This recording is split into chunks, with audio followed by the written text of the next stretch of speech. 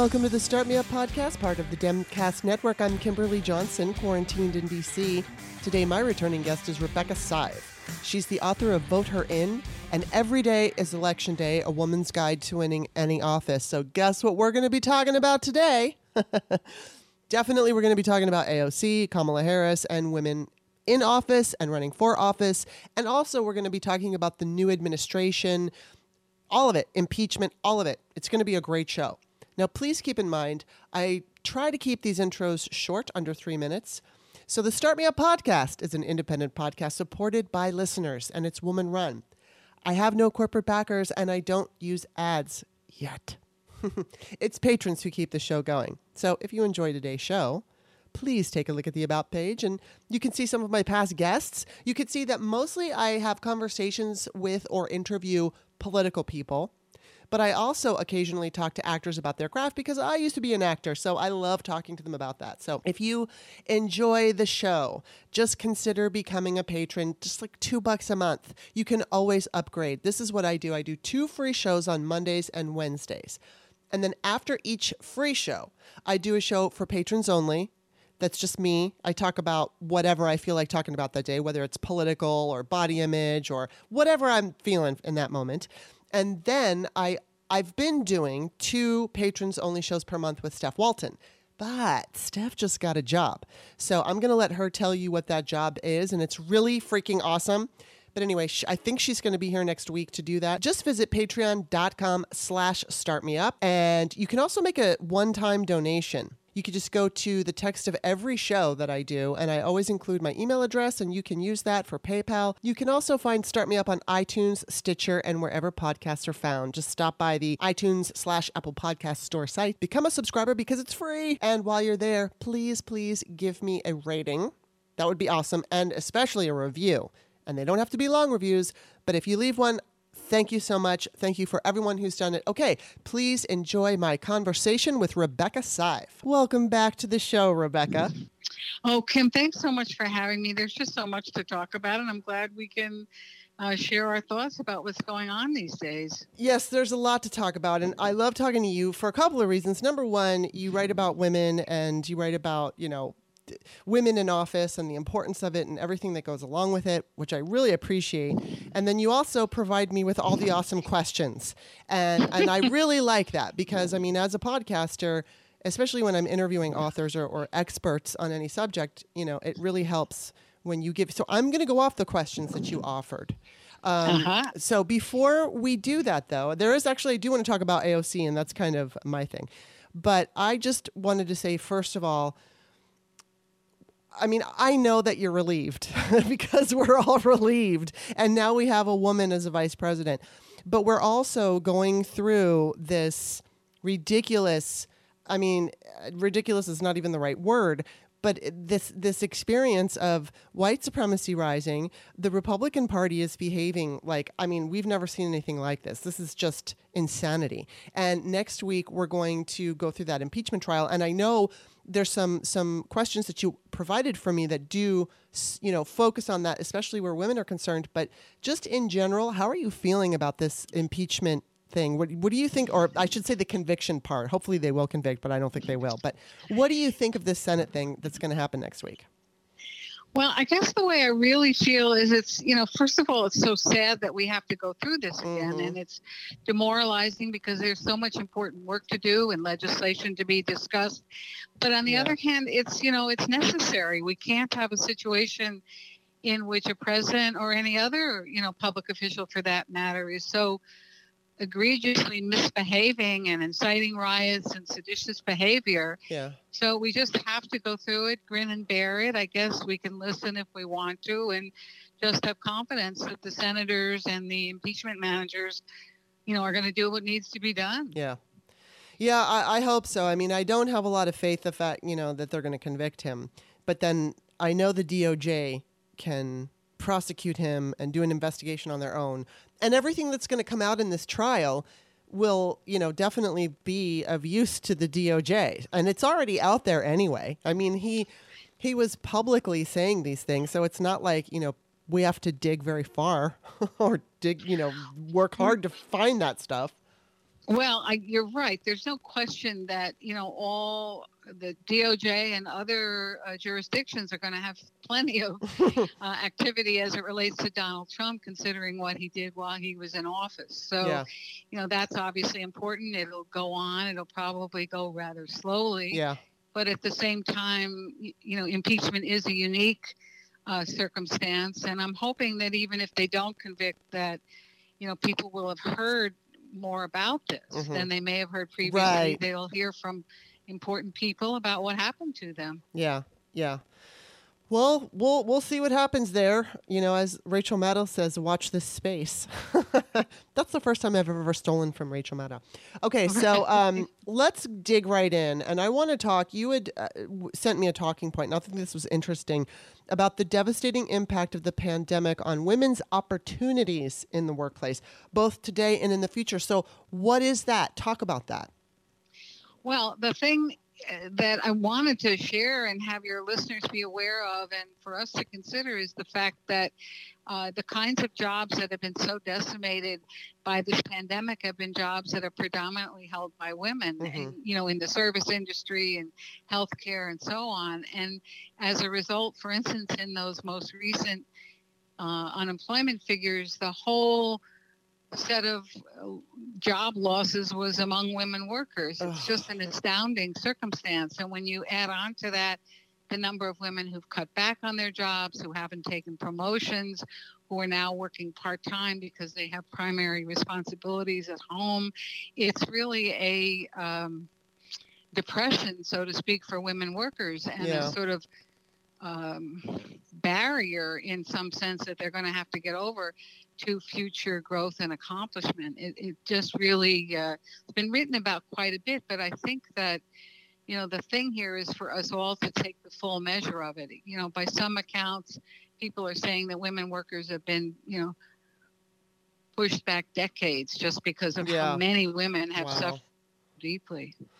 That's pretty upsetting. And, so in the future, what do you, how are you feeling just in general about, obviously we've got some issues with the vaccine. There should be more. I think I heard on Chris Hayes the other night, he said more people have been vaccinated than have fallen ill with COVID. But at the same time, that number should be a lot larger. So I'm wondering, do you have any idea when the workforce might just be back to normal? Well, it's a complicated thing because, on the one hand, when people permanently drop out of the workforce, they're not counted as unemployed, right? Right. So if they just withdraw, they're not in the mix. And so right now, as I understand it, the, so to speak, unemployment number across the board looks better than it did, for instance, 7 or 8 months ago. But if you add to that people who work part-time, people who work off the books, people who are looking but haven't reported to unemployment offices, the numbers are huge. And so I think that the real issue here is not what is classically defined as full employment, right? Which, as I said, doesn't take into account too many people, but whether, we can look around us and see that everyone who wants to work is in fact able to work and not having been discouraged. And I think that some of the things we need to look to are, for instance, the kinds of activities that happened during the 1930s when FDR was president, and, he put people to work.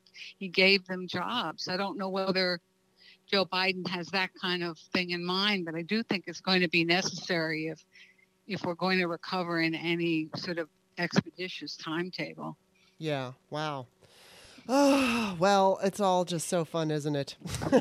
Well, the other thing is people are resilient. I mean, I'm old enough to remember, for instance, stories about, my parents grew up during the Depression, and, what they did, what their families did, they found a way to survive. It shouldn't have been so hard, but they did come out the other end of it. So the question here is whether we can come out the other end of it short of a war, which is, of course, what ended it back then. Right. And so, but I kind of feel that there's a level of consciousness now among a broader array of people about what may be required.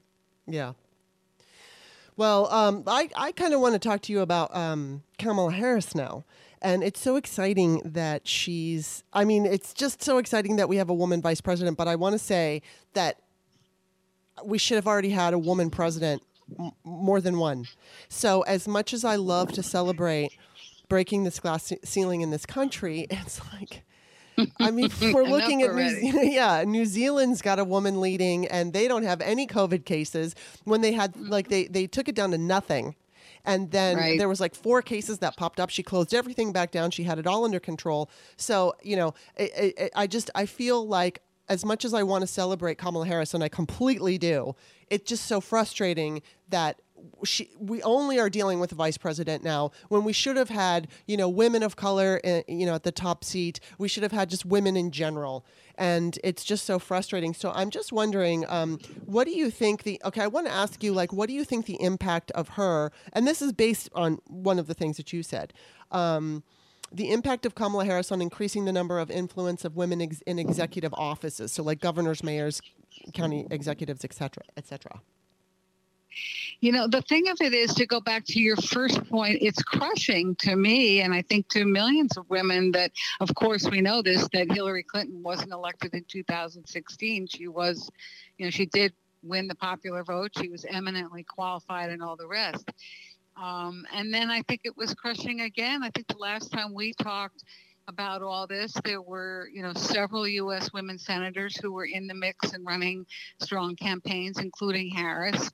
Ultimately, we reverted back to an older white man. And while Joe Biden is pro-choice and pro-women and all of that, there's just a whole lot of difference that a woman sitting behind that desk would make, I believe, for women and girls. So it is depressing. On the other hand, I was thinking about this and talking to some of my friends about it, and actually on another show I did, about the fact that if you'd asked any one of us, say, 6 or 7 years ago, much less say a decade, which in the scheme of things isn't that long, whether we would have in this country a woman of color as vice president, I don't think anyone could have.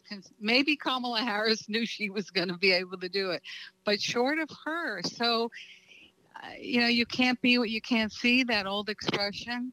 I think that we can't underestimate the power of the fact that she is so utterly different, to state the obvious, from any VP who has preceded her. So I've got high hopes for women and girls looking at her and feeling that there's something there they can go after. And then, of course, the question becomes, what is she going to do, in that position? And we don't really know that yet. Yeah. Well, and then how do you think it's going to, or how would you guess? Do you think it's going to be a different perspective because of the fact that she's a woman and she's going to see all of the same issues that we deal with day in and day out, or what a vice president would deal with, but because it's through the lens of a woman, a female perspective, do you think that there will be, I guess, nuances to that? I think there'll be more than nuances. I think she's actually been fairly frank about not so much the particulars of certain policies, but the notion that she brings her own lived experience as a woman of color to her job. And so I think that the question will be, what particular sort of policy agenda, portfolio does she take on, number one? Number two, what are the sort of messages that she takes on or is empowered to take on as she travels around the United States and around the world? I mean, just having, a woman vice president going to represent the country, in other places, I think could make a world of difference in how people perceive the United States, maybe even how much they're willing to give us the benefit of the doubt after these last, horrible 4 years. Yeah, well, that's hard. I think about that a lot. I think about how we look on the world stage, and if I were, a leader in France or Germany or something like that, I would be concerned. And it's not because so much of it's because of the fact that there are so many people. I mean, 74 million people voted for Donald Trump this time around. And that freaks me out. And, I granted Joe Biden got 7 million more votes than he did. But Trump got more votes than any other presidential candidate outside of Joe Biden. And that is horrifying. And what that tells me is that if I were, the leader of another country, I would just be looking at every election. I would be worried right now. I mean, and I see what you're saying, that, if we have a woman who's a good leader and shows herself to be a good leader, that, perhaps that could ease some of those concerns. But I think more so the concerns are coming from our voter base.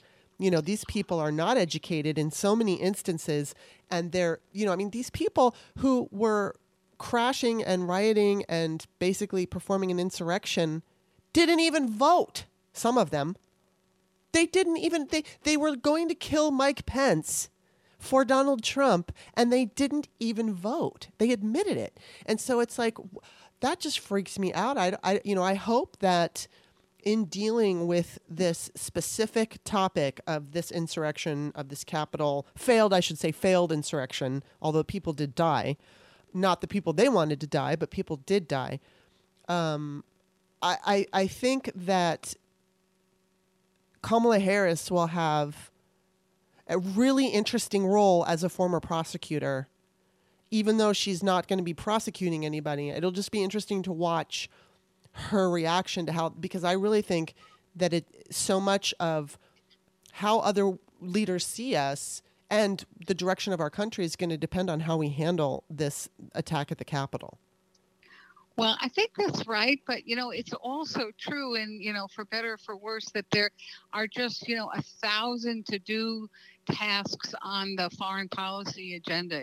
Just look at what happened the other day in Myanmar. I mean, they being the president and the vice president, have to respond daily to all of these matters. And so they have a daily opportunity, which I think is important, to show not only to the people in the other countries, and your point is very well taken about that, what it is they're committed to doing and that they're going to stay the course, but they also have that chance to show to people here. And I think that while I'm no kind of Pollyanna, I do think that the sort of crush of the daily work and how they resolve it, how they address it. They announced today a plan to get vaccines directly to pharmacies and big box stores, for instance, which is hugely important to every voter, certainly to those rural voters who depend on those kind of stores. Yeah. So I'm sort of hopeful that that 74 million people,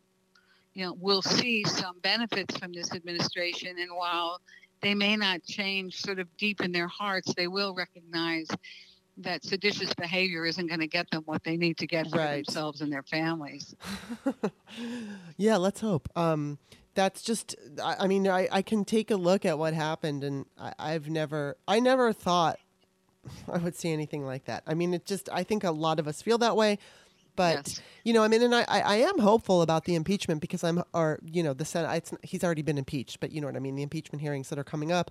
I'm hopeful because, as you said, there's going to be a lot that comes out, and that, that might help to change the way the public sees it, especially because, like, for instance, one of my family members is, she's a Trump supporter. I haven't talked to her since the election. And, I did actually talk to her at Christmas time. So we hadn't yet, nothing had happened as far as the attack on the Capitol and all this stuff that's gone on with, his lawyers quitting and all that good stuff. But I'm afraid to talk to her. I never ask her about politics because I don't want to get into a fight with her because we just completely disagree. But I feel like I'm so curious as to what she thinks of it. Is she okay with that? I know that she was okay with Cheney and Bush, doing war crimes and what they did. She was all right with that. But, I mean, is she okay with people attacking the Capitol? And, I mean, I don't know how she would feel, honestly, and I hate to say this. I don't know if she would be like, it's okay they wanted to kill Speaker Pelosi. But, like, would she be okay with the fact that they wanted to kill Mike Pence? And I feel like, oh, my God, I'm related to this person, and I don't even know if she would feel that way. Yeah. No, I have had conversations with people that I know, not any family members, but friends, who clearly feel very differently than I do. I think what I come back to here is that that task of always finding some sort of common agenda item, no matter how small it is. And I say this because in my early years in organizing, I was really trained in the Saul Alinsky style. And his whole premise, which you probably know, was find an issue in the community that people across the board are really concerned about, and fight hard on that and win on it if you possibly can. Yeah. And then you can go on to, for instance, more problematic issues or bigger issues or more complex ones. Yeah. And while that's a slow process, I think going back to what we were talking about before about getting everybody jobs, raising the minimum wage, which is now on the table, is just hugely important to people maybe even sort of taking a breath and, finding a way at least to talk to each other. Yeah, which is hard because, I mean, right now, I earlier today, I tweeted out that I consider myself to be progressive. Although I recognize that Joe Manchin, who I don't really like very much, he votes with the Democrats 40% of the time. I'd rather have him in there than somebody like Lauren Boebert. And I know that like Trump won West Virginia big. It's a very red state. And I hear these progressives are talking about, primarying Joe Manchin with a progressive. And I get concerned that, maybe a progressive would beat him in the primary and then lose to somebody like, Marjorie Taylor Greene or Lauren Boebert. And then what? Joe Manchin drives me nuts. I don't like the dude, but I don't want to lose that seat. And, as much as I think it's important to focus on other states and other seats, every state is important. It's not that we can, I'm not saying write off West Virginia, but at this point, it's not strategically, strategically, I should say, it's not the best idea to focus on West Virginia right now. I think there are other places that we could go focus to where we can afford where we would be able to afford this seat if we lost it. But I don't think that we could really ever afford to lose any of it because once we lose it, getting it back is really hard, especially in a really red state. So, of course, I'm getting attacked. Either people agree with me or they're just hating on me on Twitter today. And I think I'm just trying to make that point. Like what you're saying is sometimes as much as progressives, and I consider myself one, don't like that it's an incremental change. They don't like that. But we're living in a country where 74 million people voted for, the list goes on. A con man, a mobster, someone who has been accused of rape. The list goes on. And they voted for him, and we have to deal with them. We can't just go, oh, purity, purity, purity. I think we should have this, and, screw the Democrat. We're going to primary that Democrat with a progressive, and they don't see that it could hurt all of us. Well, the question sometimes is, for instance, take Ohio, which, went for Trump, which has voted Republican in a number of the last presidential races. One of their senators is Sherrod Brown, who is by any lights, by any progressive, a wonderful progressive senator, right? And he is successful in the state of Ohio. So the interesting question to me is, you're absolutely right. We don't want to primary people from the left who are then going to lose the whole kit and caboodle. That's not a plan. But there is an opportunity now for congressional races, perhaps not Senate races, to identify the sort of Sherrod Browns of the world, right? People who know how to run in a community that's, red and blue or predominantly red even, and focus on issues that, reach across the board. So I'm sort of excited by that. Interesting. That opportunity. Well, I will say this. Bernie Sanders went to West Virginia and he convinced a bunch of those voters to want, to be in favor of Medicare for all.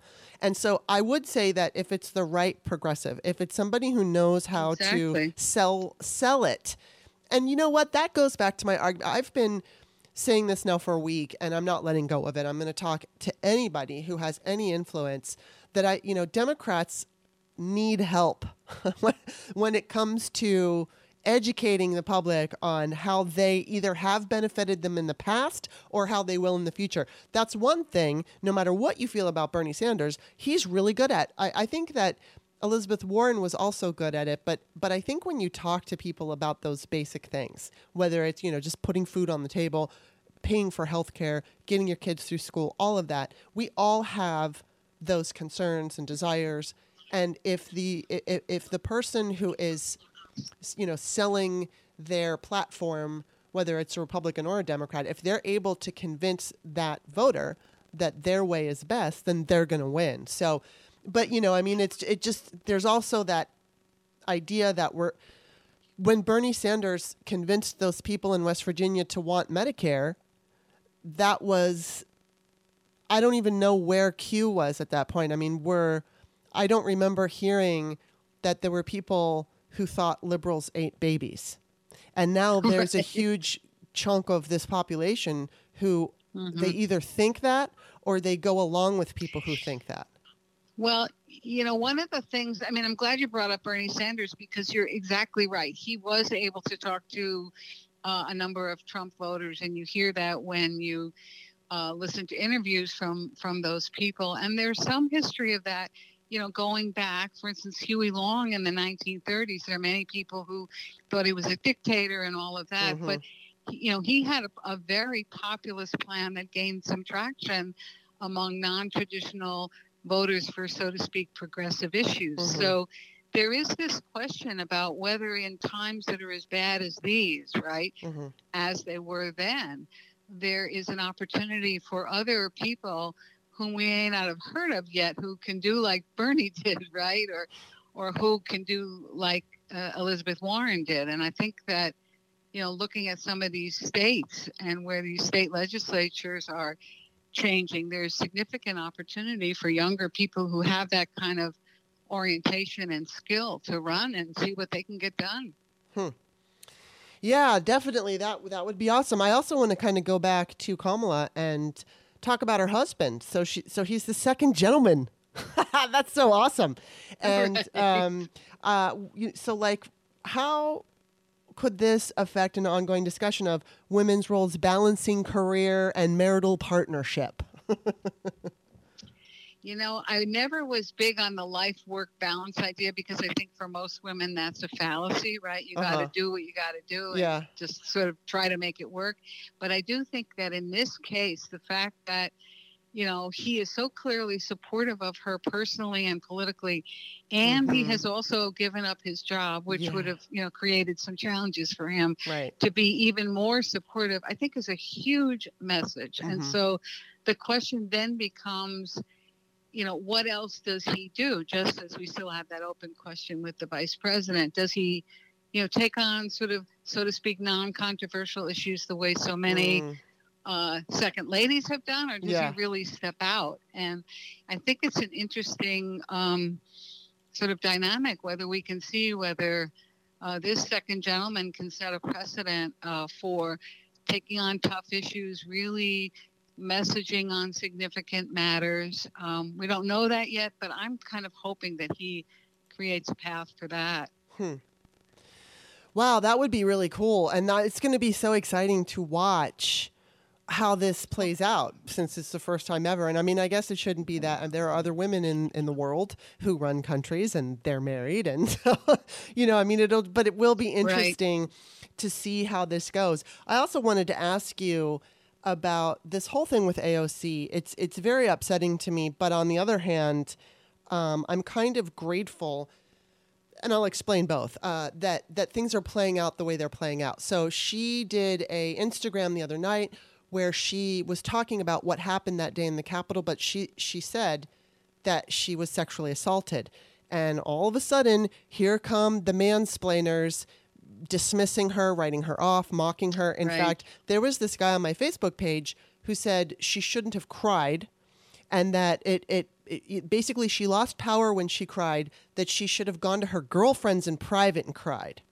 And so I told him it was sexist, and I can't remember exactly what else I said, but I said she was showing human emotion, and anyway, so fortunately, and this is where I think it's a positive, there were plenty of men, and this was on my Facebook page, so there were plenty of men who came in and took up for AOC. Instead, because this guy didn't back down. Of course, what he told me is, I'm not, or that wasn't sexist, and it's like, okay. But it was, and, it's all, I think the same could be said, like, Barack Obama cried during his presidency when those children were murdered. And I don't remember, I think it was Sandy Hook. I don't remember. Yes, it was. And nobody, I don't remember if people faulted him. Maybe Republicans faulted him for that. I don't know. And they probably did. But the thing is I don't think we should have leaders. I mean, John Boehner was crying all the effing time. He was constantly crying. And it's like, I don't necessarily want leaders who are crying all the time. But, Hillary caught a lot of shit for crying when she was running in 2008. And it's like, oh my God, we're human beings. We have feelings and emotions. And I don't think that we should try to hide them. I mean, I'm not running for office and I'm not, an elected official or anything. But when I found out that Ruth Bader Ginsburg died, and then I found out that Mitt Romney was okay to go forth on this, Amy Coney Barrett thing, I completely lost my mind. And I did a podcast where I was like sobbing.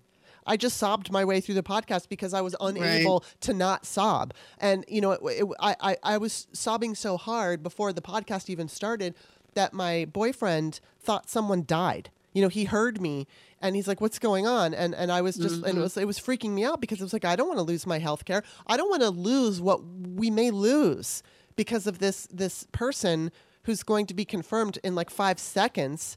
And anyway, so I'm going off on a rail. But the thing is with AOC, she's getting all this crap. And the one thing that I'm feeling really good about is there are so many men online now who are taking up for her. And I could tell you when I first started being vocal online, which was in 2012, there was a different feel. Men were not, it's not that they would necessarily choose to dismiss, but they weren't so quick to take up.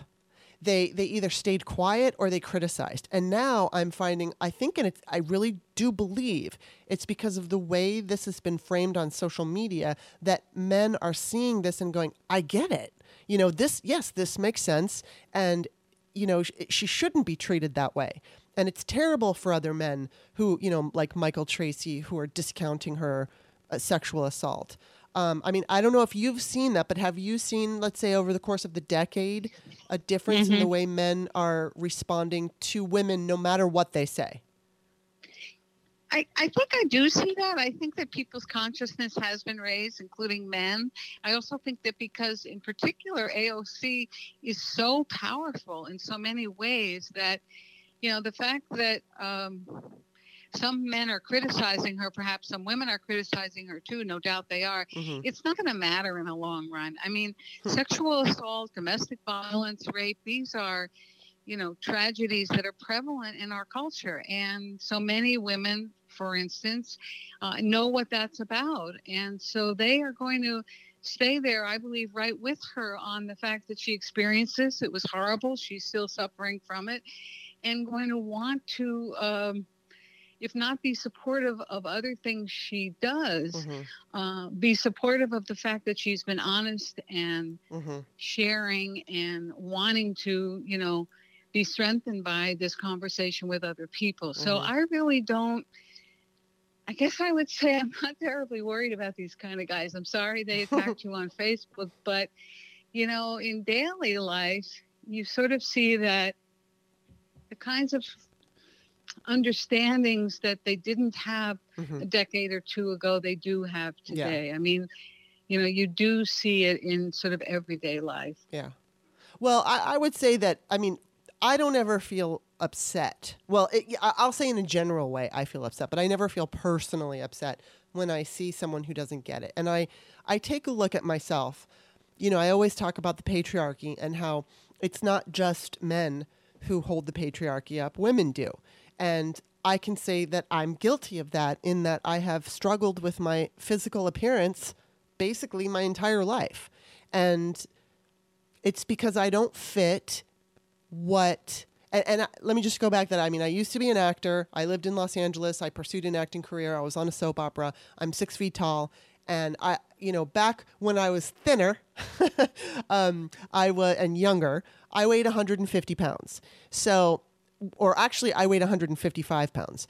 And when I was 100, I was like 150 pounds for a minute, and I would be kind of excited about that, but it never lasted because my body wanted to settle in at like 165 pounds.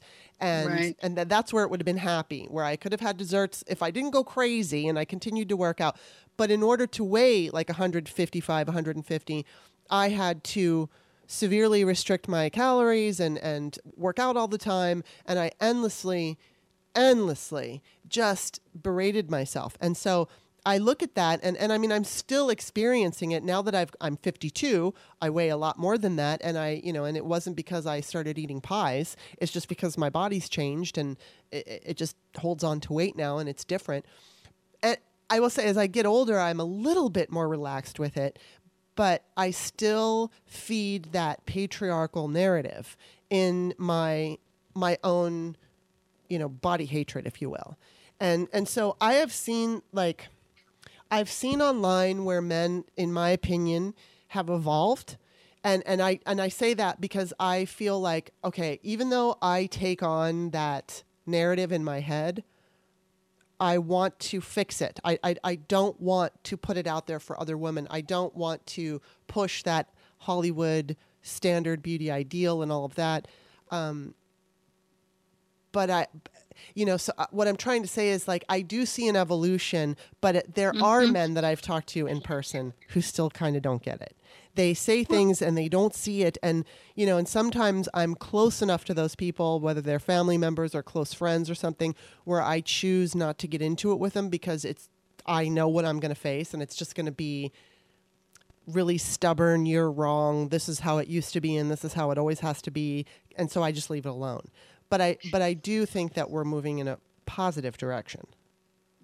There's definitely evidence for that. I mean, I think most of us of a certain age grew up with these unrealistic standards. I remember when I was, in high school, I always wanted to be tall, skinny, and blonde because that's how you got to be a cheerleader, right? Well, yeah. I just wasn't that tall or that skinny or that blonde unless it was out of a bottle. So, yeah, well, bottle for me. But it is true these days that you do see, other kinds of women, on covers of magazines, yes, modeling, that's true, doing all kinds of things. And even, in the case of, say, going back to AOC, where we started this part of the conversation, I mean, she is absolutely gorgeous in my view, but gorgeous in a different way. And so that's the other thing I think that's happening here.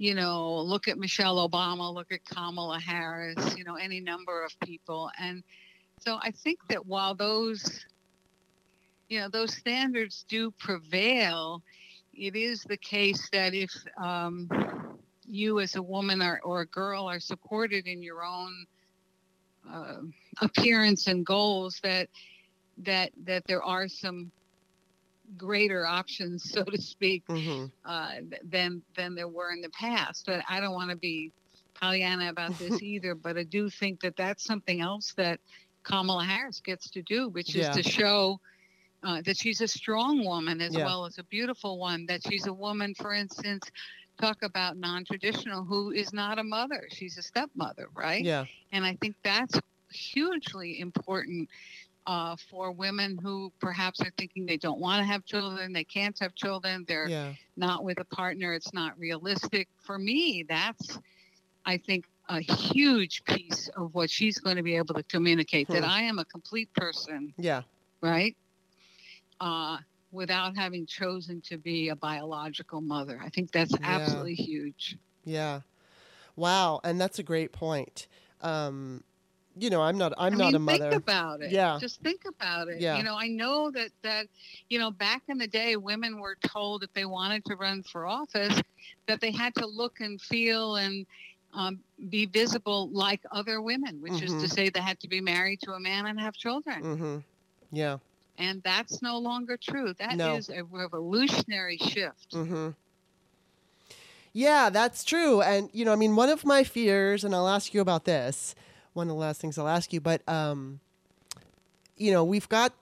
we saw in this election, if you talk to most people, they will say, well, Joe Biden wasn't my first choice. And it's like, yeah, we've all said that.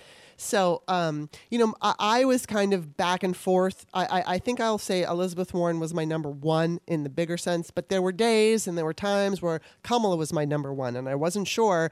It's like she would, whether it was she was in, or I think it was like during the debates when actually I was really impressed during the debates when she stood up to Joe Biden and said, I was that little girl. Right. And, it's interesting because so many people felt that she attacked him, and she didn't attack him. She just basically held him accountable, and she confronted him. Confronting people is not necessarily attacking people. And what I was most impressed with was she confronted him, and I'm sure it made him feel uncomfortable. But what did he do? He made her his vice president. Right. Maybe that came from, maybe he was being told by Clyburn. Maybe other people were saying, you've got to put Kamala Harris in there. But he listened to them and he did it. And I genuinely believe that Joe, and she have a good relationship. And I know they're going to have this great partnership. But the concern that I have is because I see how women were treated once again during this, primary. People like Elizabeth Warren, and look, you don't have to like Elizabeth Warren. You don't have to like what she's talking about. And I will say that she could have handled the Medicare for All debate better. She was afraid to say that your taxes will be raised. I wished that she would have come out immediately without, trying to play around and just say, yes, your taxes are going to be raised, but let me explain how it's going to save you money in the long run. And I wish that she would have been more bold with that. But still, it's like her numbers were terrible when it came. I mean, she was getting okay numbers when it, the polling numbers were okay, never in a lead. But I mean, when you look at the way that women were handled in this Democratic primary, my fear is, okay, so we'll go through this 4 years, whether Biden stays, the president the entire time, or if he says, okay, Kamala, it's all yours in 2024, because there is the, I'm not, it's like there's definitely people who feel that it's possible, and I'm one of them, that he may decide maybe midterm to step down so that she can show everybody, because I don't think he's going to run in 2024 no matter what. So if, he could say 2 years from now or after the midterms or whatever, he could say, all right, I'm going to step down. I'm tired, whatever. And then Kamala gets to say, here's me. Here's what I can do for you. Maybe that's going to happen. Maybe we'll take it to 2024 and she'll be the one that's running. My fear is that this country is not evolved enough, that we're too sexist and too racist to elect. And I would say this about a white woman, but too sexist and too racist to elect Kamala Harris president. What do you have to say about that? Talk me down. Well, my strategy, which I enunciated in my book, Vote Her In, is that if all women coalesce and vote for the woman candidate at every chance they get, a woman can win. Now, that's a tall order. We've never even, approached anything like that. Yeah. But the fact of the matter is, if women were to decide, gee whiz, I want to vote my self-interest, and I want to vote for someone who understands that self-interest in a deep way, right? Understands what it's like to make, 79 cents on the dollar, not to be promoted, have to worry about childcare, all the things that women are typically burdened by. If every woman were to do that, not to mention the majority of women who are pro-choice, right? That approaches 70%. Right. Yeah. So, that's the way to get that done in the short run. Those, people can win in primaries, which, don't require as many votes to win, right? Because there just isn't the turnout. So you're right. It's a really tall order. But I think on the other hand, Hillary Clinton did get more votes than Donald Trump. As much as many people didn't like her, it was the Electoral College that shut her out. Yeah. So I think going back to this notion of, women in key states really all coalescing, had they coalesced, for instance, in Michigan, in Pennsylvania, in Wisconsin, in 2016, she would have been president. Yeah. So, yes, the racism is deep, the sexism is deep, but it's a doable deal by the numbers if the right woman is running and the right people are on the ground making the case for her. Yeah, well, that's true. And I mean, I always argued that if enough Democrats just voted, if all the Democrats voted for whoever we nominated, that person would win. And, or I think they had a really good, strong chance at winning. But that's, you take it back to Hillary. I mean, and actually they did. Democrats did vote for her, and she still lost because of the Electoral College. And she lost because of how that Electoral College was used in social media campaigns. Like they focused on the states that they needed electorally, and they would push out certain, there was definitely Russian interference, but I'm not going to discount the fact that there was also, right wing, whether it was from this country or any other country, right wing influences going into those states that pushed it over. So, but think about it. But just think about it for a second. Take the state of Michigan, where Hillary lost by less than 11,000 votes, because the turnout in Detroit in particular was so much lower for her than it had been from Barack Obama. Yeah. That has nothing to do with, right wing, and has nothing to do with Russian interference. It has to do with the fact that, and I hate to say this, that voters decided they didn't like her as much as they liked President Obama, and they didn't bother to go vote. Exactly. But had they voted, yes, Michigan would have gone into her column. So I really, while I think these systemic problems you're, referencing are huge, it's also the case that people have to get up off their you-know-whats and get themselves to the polls. Yeah, well, and that's the job of, I think, I've been talking about that Democrats really should, along with pointing out why the Republican Party is toxic and terrible right now. We need to do that, but we also need to promote ourselves and talk about not only, what have Democrats done for you in the past, Social Security, Medicare, all that stuff, but the Affordable Care Act, the Voting Rights Act, and really explain why those things are important. And, we need to be bold and proud. And I think we need to reclaim the patriotic. We are the patriots. We are the American party.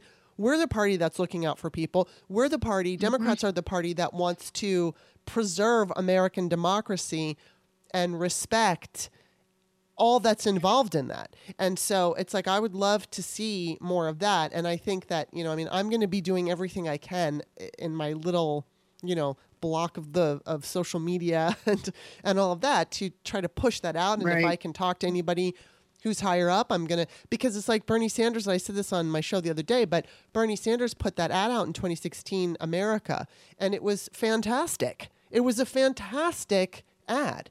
And well, go ahead.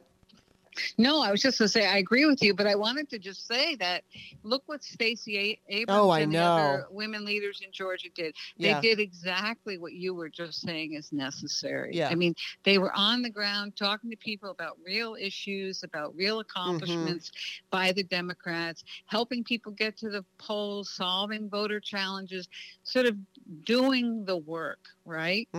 Now, that can happen everywhere. It takes money, it takes time, most of all, it takes committed people. But I think your point about proclaiming, Democrats as the patriots, and therefore we're going to do this work and help you out, could make all the difference. Yeah, absolutely. It totally could. And I'm very hopeful because Stacey Abrams knows her shit. She knows what she's doing. And I'm excited to see that Jamie Harrison is taking over the DNC, and I have no doubt that they're going to take her, everything that she did and apply it to the next election. So, and I'm very hopeful, but I'm also, I vacillate between feeling very hopeful and feeling really nervous, because I know that not only do we have to worry about the things that we typically have to worry about in this country, which are voter suppression, gerrymandering. We've got this extremism that's growing here, but it's growing globally. I know Marine Le Pen is going to run again in France. I have no doubt that Vladimir Putin is behind it. And I see, I don't think that we should forget him. I think that we've got a leader right now. We've got leadership that's going to handle Vladimir Putin the way that he should be handled. But at the same time, as somebody who lived in Soviet Russia and understands it's hard to describe the the feeling that you got from the Soviet officials over there. There was a meanness and there was a coldness and there was like a cruelty to them that I think is just defines Vladimir Putin. And he wants to destroy democracies around the world so he can basically be the big dick country. And pardon my French for that, but I mean, it's just, that's what I see. And I feel like, Trump was his tool, and just like Marine Le Pen is a tool of his. So I think that tool is no longer useful. That idiot is no longer useful. And it doesn't mean that he's done. So, that's going to go, whether it's the BS walk away movement, that whole thing that was black people were exiting the Democratic Party in masses, that was totally made up. And I do believe I think that it came from Russia. If it didn't come from Russia, it was definitely perpetuated by the trolls coming from Russia. And so we're going to see a lot of that now. We're going to see a lot of that anti-woman sentiment. It's still going to be, the Russians played two sides, or both sides, I should say, of like Black Lives Matter. They played both sides of the anti-vax thing. And the whole goal was just to get us all riled up and angry. But going back to what I said earlier about the fact that I do see men in general on social media are a little bit more evolved when it comes to some of these talking points. And I don't want to say, I don't want to turn that into men don't understand or get it per se. It's just that sometimes, when I didn't used to look at the way that I viewed my body as patriarchal, and now I do. And so I think that like the same thing can be said for some of these men who are, political junkies on Twitter all the time. It's like if it's explained in a certain way or somebody shows it to them that changes, it can change their perspective on it.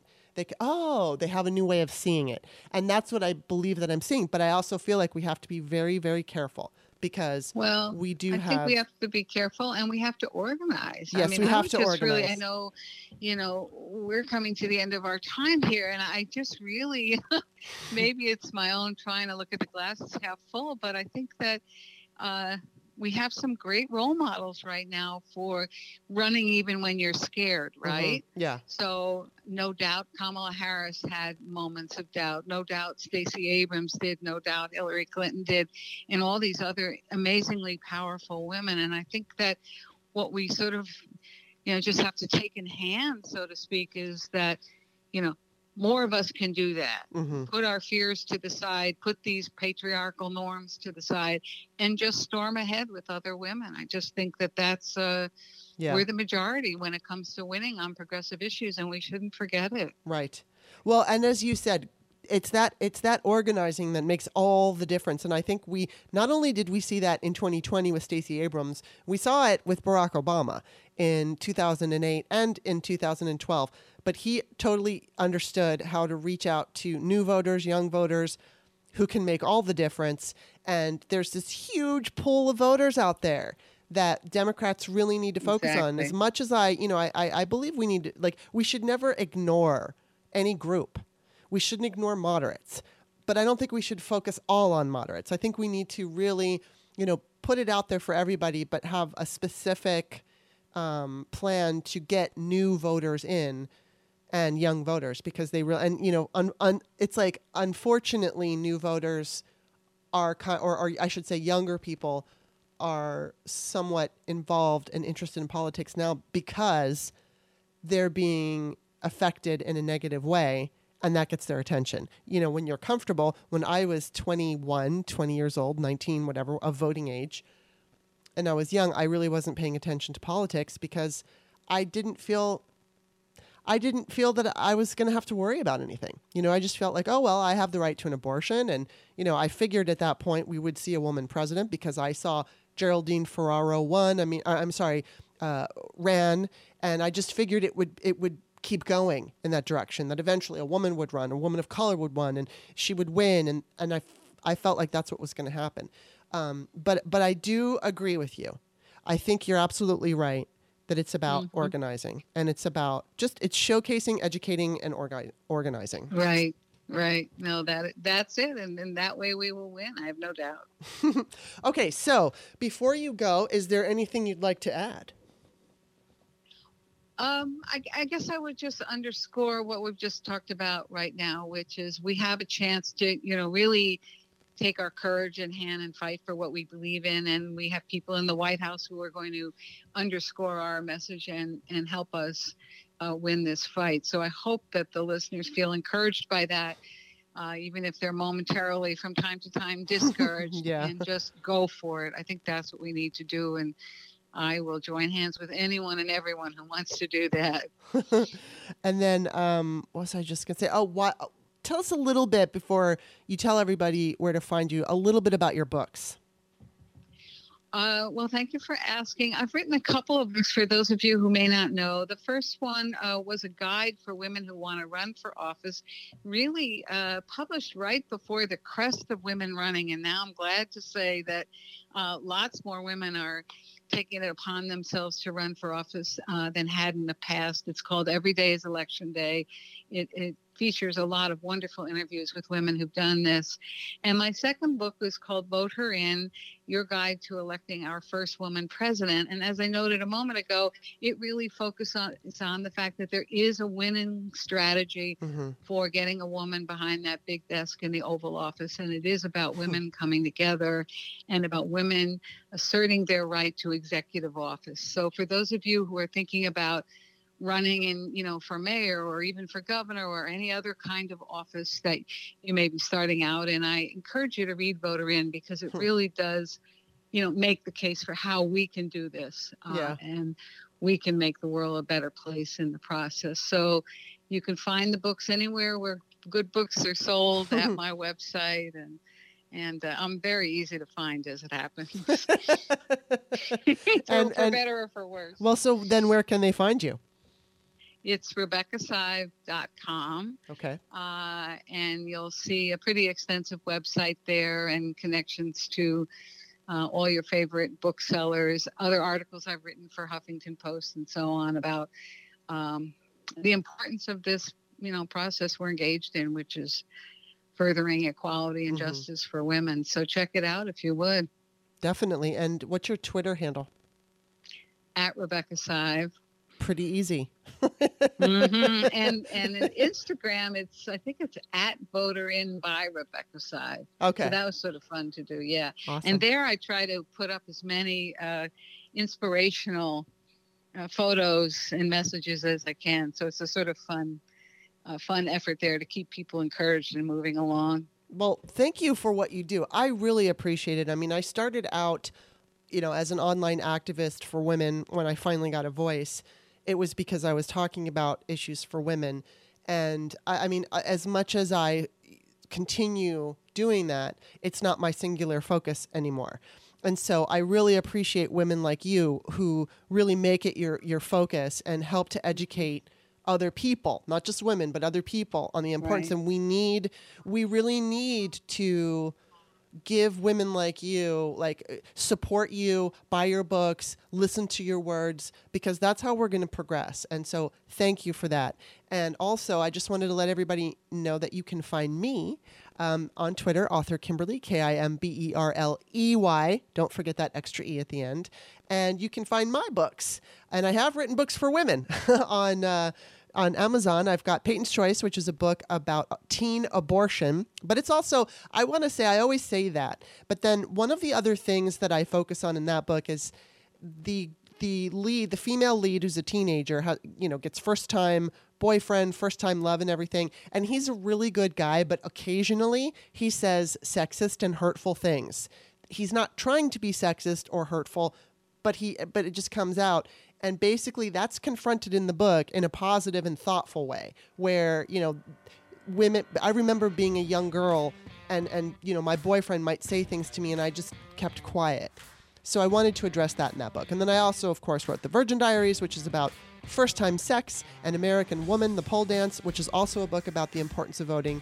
So thank you for being my guest again, Rebecca. I appreciate everything that you do, and thank you guys for listening. Thank you so much. It's great to be with you and to be with your listeners. So everyone, onward. Onward, definitely. All right, well, you have a good one. Thank you. Bye. Bye-bye.